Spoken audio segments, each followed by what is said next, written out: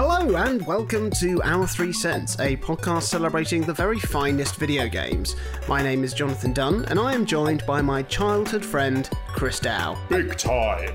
And my adulthood friend, Minty Booth. Joddy Doddy, Croddy Doddy, Moddy Body. And we are discussing our all-time top 100 video games. This week we have our number 62s, but before we do that, shall we spend some time in the company of Hercule Poirot or perhaps Miss Marple? Let's just crack on with the Agatha Christie. Okay, great.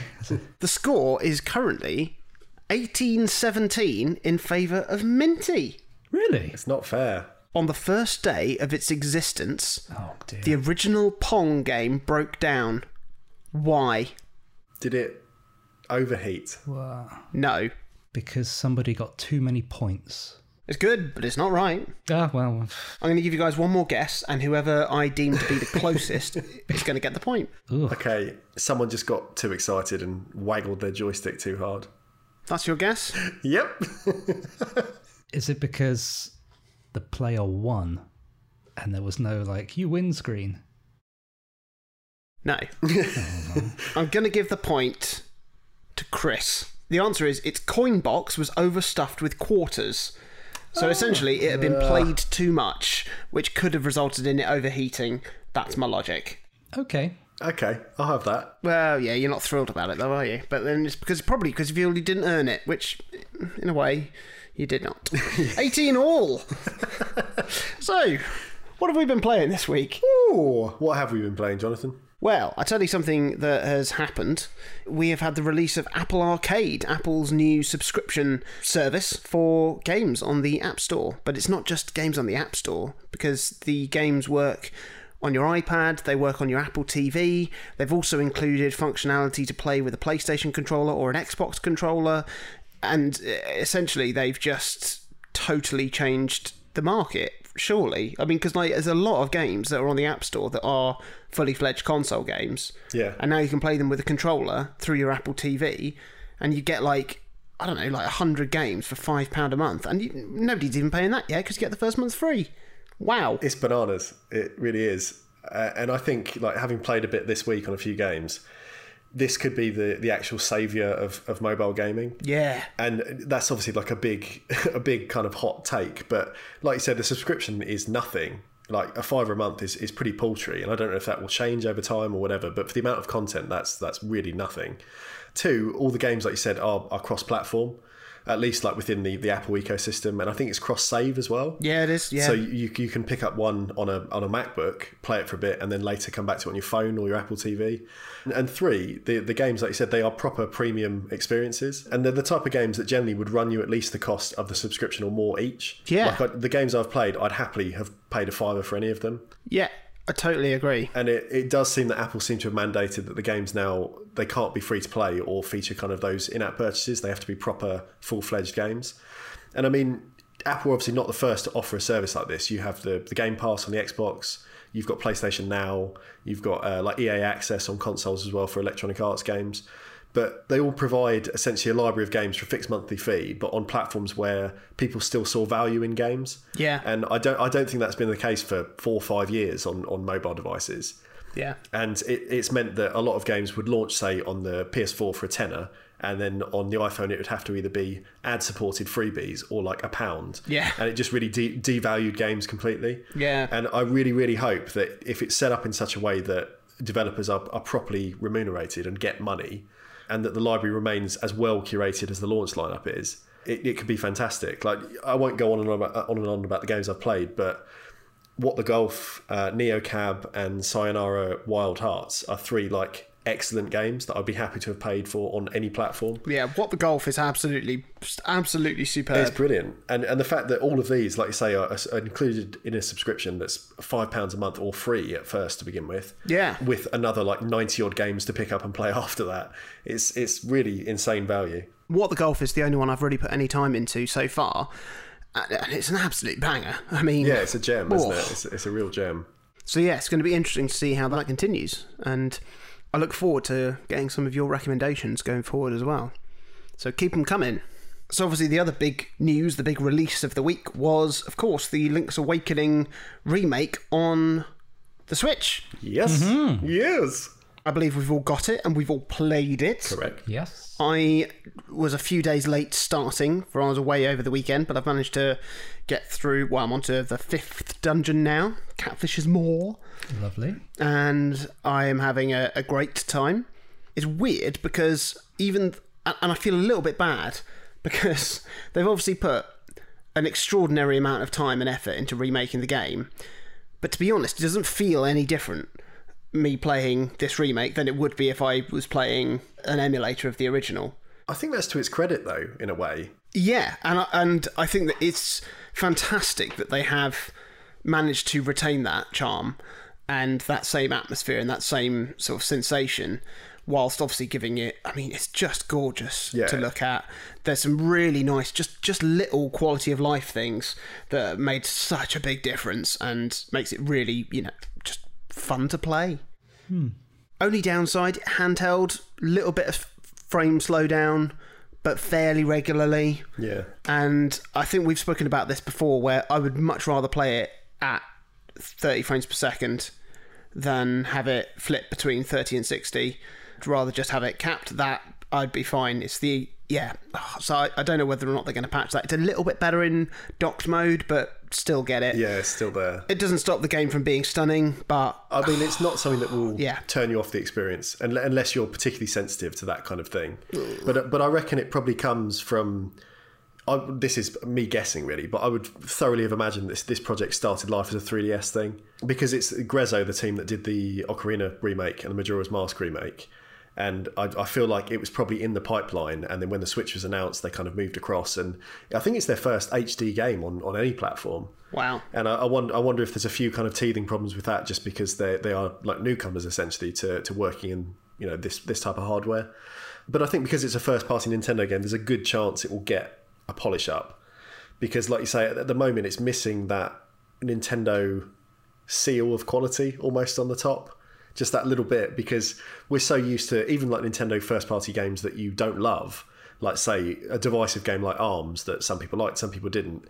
No one could play it and say it felt like it wasn't smooth. Yeah. Like it wasn't kind of like the full package. And I think at the moment Link's Awakening unfortunately has that just little blip that makes you think like this isn't quite where we expect for Nintendo. What about you, Minty? You've played it the most out of any of us now. You're the furthest deep. Yeah, I've completely finished it. Oh, well.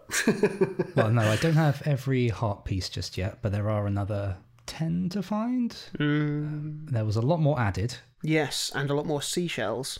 Yes, I You have found all 50, I want to say? I have found all 50 seashells, yes, yes. I think I've got most of the chambers as well. And to be honest, I think I'm done with it. But yeah, it's interesting because as it's a Game Boy game, really short. Yeah. And I've seen a lot of people saying, well, is £50 worth it for a game you can beat in like 5 hours? And that brings up like a whole discussion about, how do you quantify an hour in terms of monetary worth? Yeah. And I think, yes, I did get that much enjoyment out of it because it was so good, and it's already like the baseline of enjoyment was already so high because it's one of I think it was probably the finest Game Boy game. Yeah. So already it was standing on the shoulders of a diminutive giant. So just a regular man. Yeah. But the real issue that I have with Link's Awakening is when you go to Grandpa Ulrira's house, and he's like, Call me from outside. Cool, please call me, and that's that. That's his whole own thing. That doesn't matter. I don't care about that. What I care about is the phone in his house. You pick it up and you get, yes, it's the Bucket Mouse. Thanks for calling. Well, bye. And I thought, wow, this is very strange. Who is the Bucket Mouse? What do they do? Like, what's their role in the timeless struggle between the hero and Ganon, the embodiment of evil? Where do they place in the Zelda timeline? Are they going to appear in a different game? Have they already appeared in a different game in the guise of an Easter egg? And this game, upon seeing it again, reignited that thirst for this knowledge of who the Bucket Mouse is. Who is the Bucket Mouse? So I went online and I found out that it was a mistranslation, and it was actually meant to be Bucket Mouth, which is the name of a fish shop in Japan. I'm furious. I'm never learning a single thing again. I'm done with knowledge. Shall we move on to the rankings? Go on then. Starting this week, we have My Game. What do the following have in common? An enchanted English walled garden, days of summer air and honeysuckled nights, the capricious dance of lavenders and cabbage whites glowing in the evening long-shadowed sun, a Middle English slang term for cunt.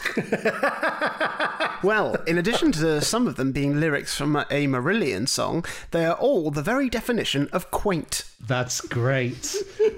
Wow. Jeez. However, in my 60-second favourite video game, you will find no cream teas, windmills, flutterbys, or even stray female genitalia, but it is an adventure I would describe as quaint nonetheless.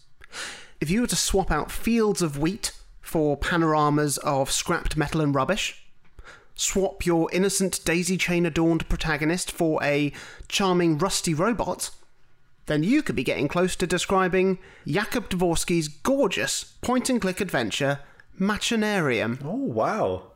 So, I suspect that not many people will have heard of Machinarium, despite the fact that it's been released on pretty much every platform available.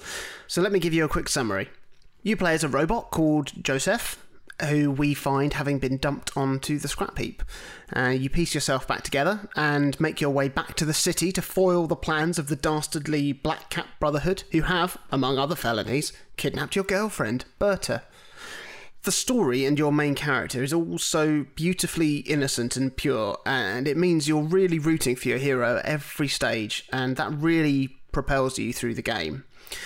It owes a lot to its point-and-click ancestors, such as Day of the Tentacle, Simon the Sorcerer, but the puzzles that Machinarium have in the game are unique and make use of this world that's been created and wouldn't really work in another setup, and that sense of whimsy and charm, coupled with its slightly sinister and dark undertone as well, means that, yeah, it had a real identity. For example, you could be trying to find a specific machine part that will allow you to get a coal-filled minecart to ascend up a tower, so you can find a jerry can of oil to water a plant and use the results to trade for an item to take you to the next scenario. And you essentially make your way through this world from puzzle to puzzle, from scene to scene, and there's some backtracking involved where you can return with a specific item to an earlier area and access some new things. And backtracking is often said in a bit of a negative way in games. Oh, there's a lot of backtracking, some fetch quests and all that. But I never minded that at all in this game, because you just got to walk back through all of these gorgeously painted and animated scenes as many times as the game required me to, and it just never bothered me. And the design of the game is utterly brilliant. It's a beautiful art style. It's that lovely kind of sci-fi that's lived in. So no highly polished metal doors and lasers. It's very much in the vein of Star Wars or Firefly or WALL-E. This is a world in the future that has a huge past of its own and all the wear and tear to show for it. And despite being really, really beautiful, it's also entirely filled with desolation and abandonment, as well as brimming with life. We spoke a few weeks ago about the charm of having little touches in the background of games that really help bring the game world to life. And this game had so many little things going on.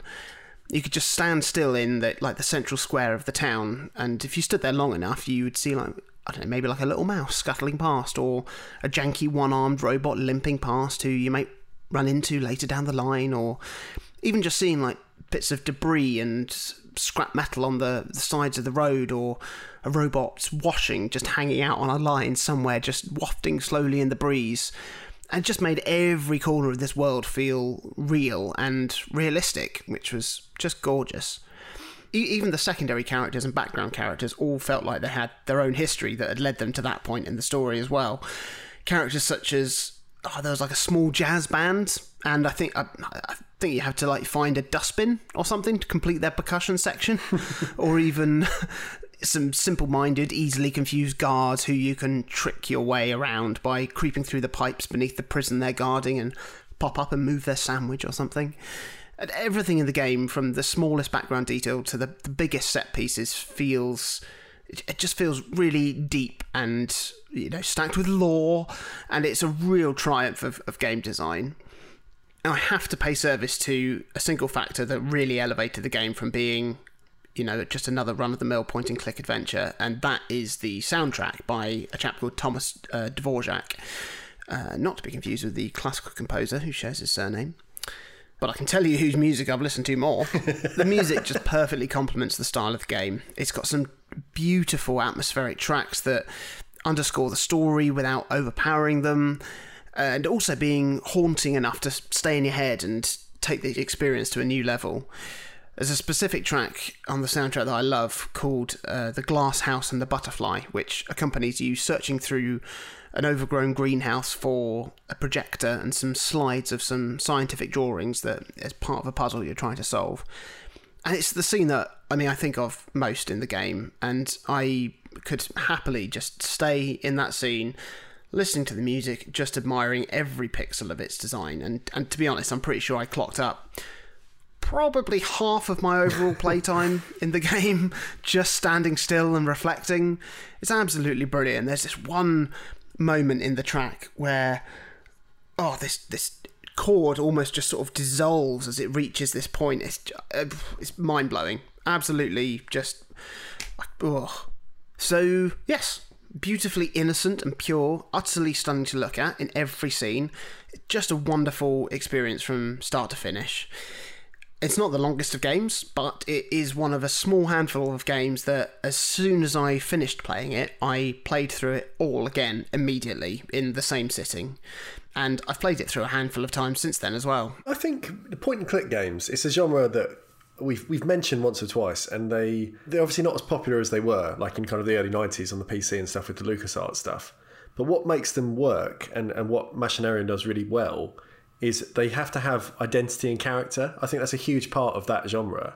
Yeah. They have to either be like funny because of their writing, or they have to have the sort of like unspoken kind of world of Machinarium to work well. Yeah. And it's a genre I still really like playing. I really enjoy going back to this stuff, but it's obviously just not as in vogue as it was when kind of like home PCs and CD-ROM stuff was massive. Yeah. And I think it's a shame because there's probably a lot of really talented artists and designers who could make wonderful stuff within that type of game. And generally, it's not getting done.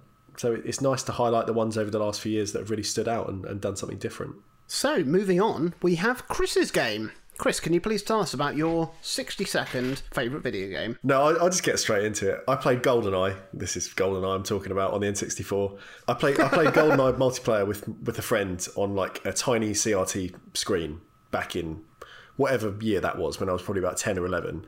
And I was so excited about the guns leaving bullet holes in the wall when you played multiplayer that I ran home and told my mum. And I mean, how often do games make you do that? How often do you leave someone's house excited to go and tell someone about it? When GoldenEye came out, it felt like something entirely new. And for me, like, I'd played the tiniest bit of Doom on a different friend's like DOS PC when I was a really small kid. But GoldenEye was probably the first like truly first person game that I remember seeing, and because of that, at that age when I was like 10 or 11, it was terrifying, but it was mesmerizing. Like, it's something that was completely new, and playing it at that age, it felt as immersive as like Super Hot VR is now in my 30s. Yeah, like it was a very different experience, but it totally absorbed me as a kid. And I felt like, you know, I was holding the gun, I was checking the objectives on my little watch, I was writing poo using bullet decals in like an empty multiplayer map. You know, yes, you were. And I mean, when I first played it, I don't even know if I'd seen the film GoldenEye, but I still felt like I was James Bond. And at that age, I don't necessarily think I even knew what that meant. I didn't know what the character was meant to represent. I didn't know what the point of any of it was. Pure misogyny. Exactly. That's basically the overriding theme, isn't it? And I mean, I think I would have struggled to speak as to if the game had any sort of filmic authenticity. But at that age, I had a gun. I could shoot a man's hat off. I could shoot a lock off a gate. Oh, yes, you could. And I could just hop off a dam. And it's all good fun. And I mean, it wasn't really until I bought my own secondhand N64 like 3 or 4 years later, and I was far more clued into like how the game might have fit within the plot of the film because I'd seen it, and I was like reasonably obsessed with GoldenEye as a film back then. And I got into the game in a much bigger way. But it's a game that at that age I was shit at, but I still really loved it. Thinking on it now, like historically, GoldenEye 007 as a game in the N64 is basically responsible for console first-person shooters as we know them today. Games failed to live up to the template that GoldenEye set for years. And I think it wasn't really until maybe Halo, being 4 years later, was probably the first proper GoldenEye killer on a home platform. And even now, there's games which we play, like first-person games, which don't have GoldenEye's unique flavour. GoldenEye has something that other games don't have, and they never really copied from fully because it's a really esoteric game that somehow became really mainstream. Yeah. And I think it's something that basically everyone at our age has played in some context, despite it actually being a really odd game when you kind of break it down. At that age, like you play the big stuff in the same way that now I'm a teacher. Kids just play Call of Duty, they play Fortnite, they play FIFA, and that's it. That's the big stuff that kind of does the rounds. And we were young, you had the N64 was a big deal. People talked about Mario for a while. People talked about GoldenEye. These were the games that kind of did the rounds in the playground, as it were. But it's a weird game because it's a linear game that dresses up in essentially like non-linear sheep's clothing, as it were. That, it's got this layered, difficulty-based sort of objective system that gives the impression that you've got like real agency and choice over how you play the game. It's got, odd independent camera and movement controls that make all the stages feel much more open than its contemporaries like Turok did at the time. It's got maps as well that if you break them down now, it didn't feel odd when I was 10 or 14 or whenever I was playing this, but they were almost like livable spaces that had dead ends, and generally games are not designed in that way anymore. And it also had, at least what felt like at the time, like passable intelligent AI. It felt like, enemies actually reacted to what you were doing. They rolled out of the way. They kind of got back up. It was all stuff that felt very, very new and different. And it really stands aside. I remember shooting guards in the butt and them sort of going, oh, and like jumping up a little, holding their butt where I shot them. You hardly see it.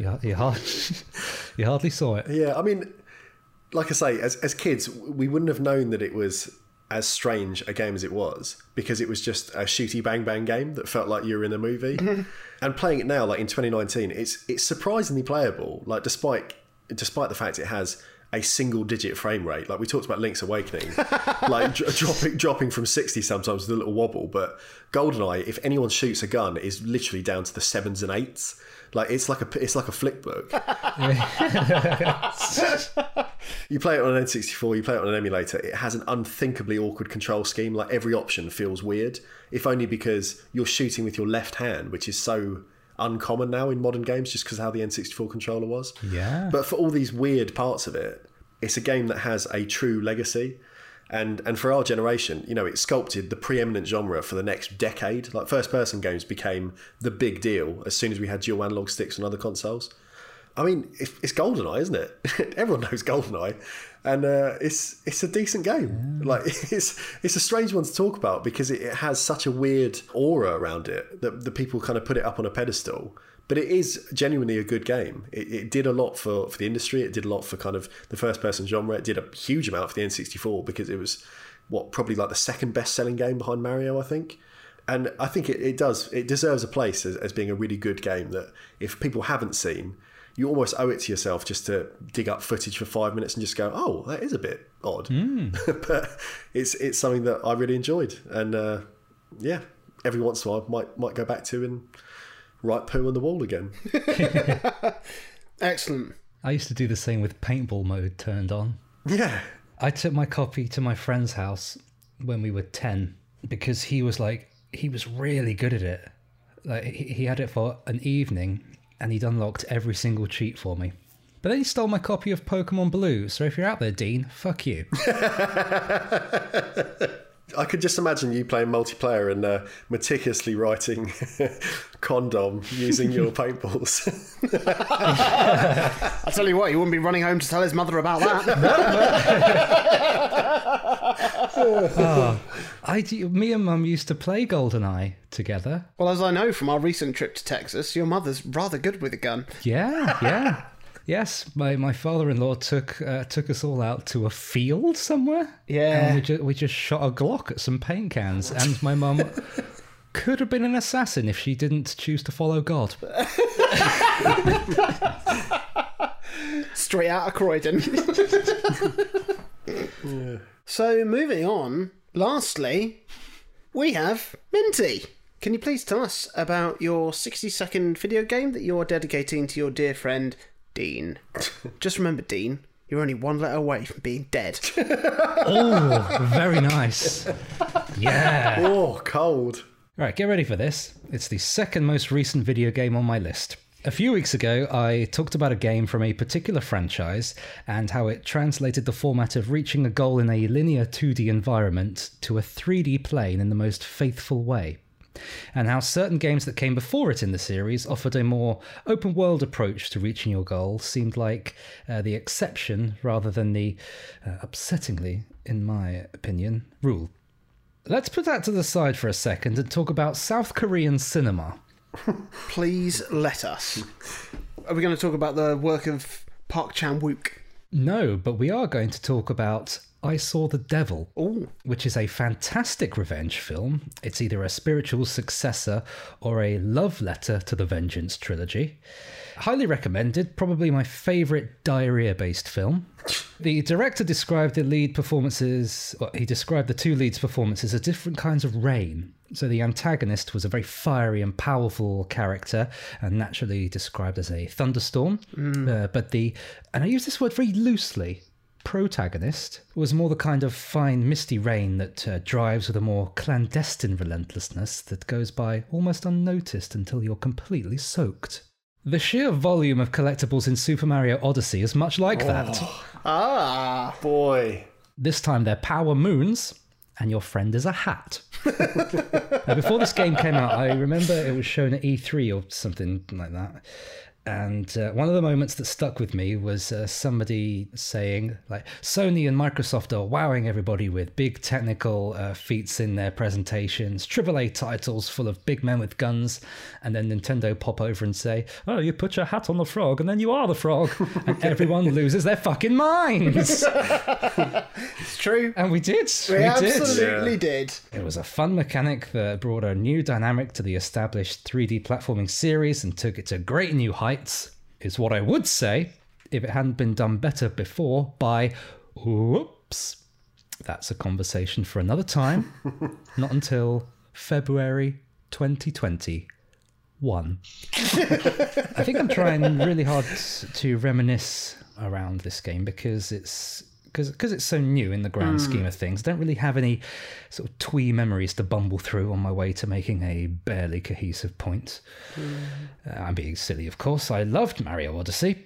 Not enough not to trade it in, but it was very slick and well designed, with smooth and intuitive controls and very satisfying movement tech. Oh, Jump, boy. throw hat, dive onto hat, jump off of hat. You've travelled half a mile. It is the greatest 3D movement Yes. in a game, Yeah. without question. It is. It's liquid. I can't even. So tight. There's nothing that feels as good. No. And sometimes when I was playing Mario Odyssey, I would lose 10-15 minutes to achieving nothing just because I thought, I bet I can get from there to there without touching the ground. Yeah. I was worried though, because they had that level set in a city where they were like real humans. Yeah, that was weird. But it was fine in the end. It was fine because in the end they were just another species whose world you visited, like the snail-looking things in the water level, the forks that are also alive in the soup level, the sort of the Dia de los Muertos skeleton people in the desert, or that helpful cockatoo in the trilby that gives you hints. Yes, at the beginning of my spiel, I mentioned in a very roundabout way that Mario 64 had a much more open world approach to levels. Say, you didn't have to beat the King Bob-omb in the first star of Bob-omb Battlefield.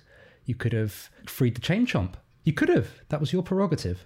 Mario Odyssey takes that idea, prints it out, rolls it in a tube, and does a line through it.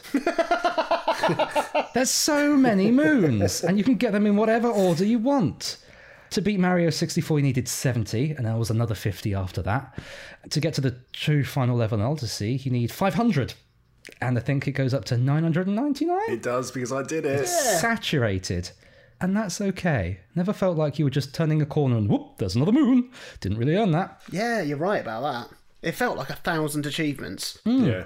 Like everything needed a little bit of, just a little bit of work to get to it. Yeah, you couldn't stumble across any of them. Not really, no. You could see them in the distance, Oh, you could. and then you could go there. Yeah, you could. Whether that was through good old-fashioned platforming, the kind of gameplay that you'd expect a farmer to do, or some kind of puzzle involving something that your hat friend helped you crawl into to take over its motor functions, or some kind of, I don't know, just some kind of secret passage, or a pipe. Sometimes one of the same. Yeah, secret pipes. Ooh. Some of the puzzles riffed on Zelda A Link Between Worlds with the hieroglyphic 2D projection drawing on the wall version of Mario. There were those like retro-styled wall drawing bits, weren't there? That was good. I like that. Yeah, I liked it too. There was a lot of stuff to get and a lot of ways to get it. Despite this, it never felt bloated or overwhelming. Good game. A very, very good game, I must say. It is a game that I 100%ed in less than 4 days. Yeah, I mean, I didn't play it quite at the rapidity that you did, but I played Mario Odyssey for almost 70 hours on my save, and I reckon I was not having fun for maybe 4 minutes of that. Yeah, and those are the menus. Yeah, very few games that have been as consistently joyful as Mario Odyssey was for me. Yeah, I 100% agree. So that wraps it up for another week. Another 3 games. Good games. Good games. First of all, we had Machinarium, and then we had GoldenEye 007. before finally... Soddy Moddy Oody. Brilliant. If you enjoyed this episode, or if indeed you enjoyed any of our episodes, please do like and subscribe, share it on social media, leave us a review, look us up on TripAdvisor. You wish it hadn't. I mean, we won't be there. If you'd like to get in touch with us, you can do that. You can find us on Facebook if you search for Our 3 Cents. You can get involved in the conversation that we're having there, or you can ask us a question that you might like us to answer in a future episode, or you can reach out to us individually. You can challenge our opinions directly, one-to-one, mano-a-mano, stripped to the waist, to the death. You can find me on Twitter at Jonathan Dunn. You can find me at Chaz_Hodges. You can find me at Clement_Boo. And please do join us next week for a special episode about well-being and video games, which we're recording in support of World Mental Health Awareness Day. Goodbye.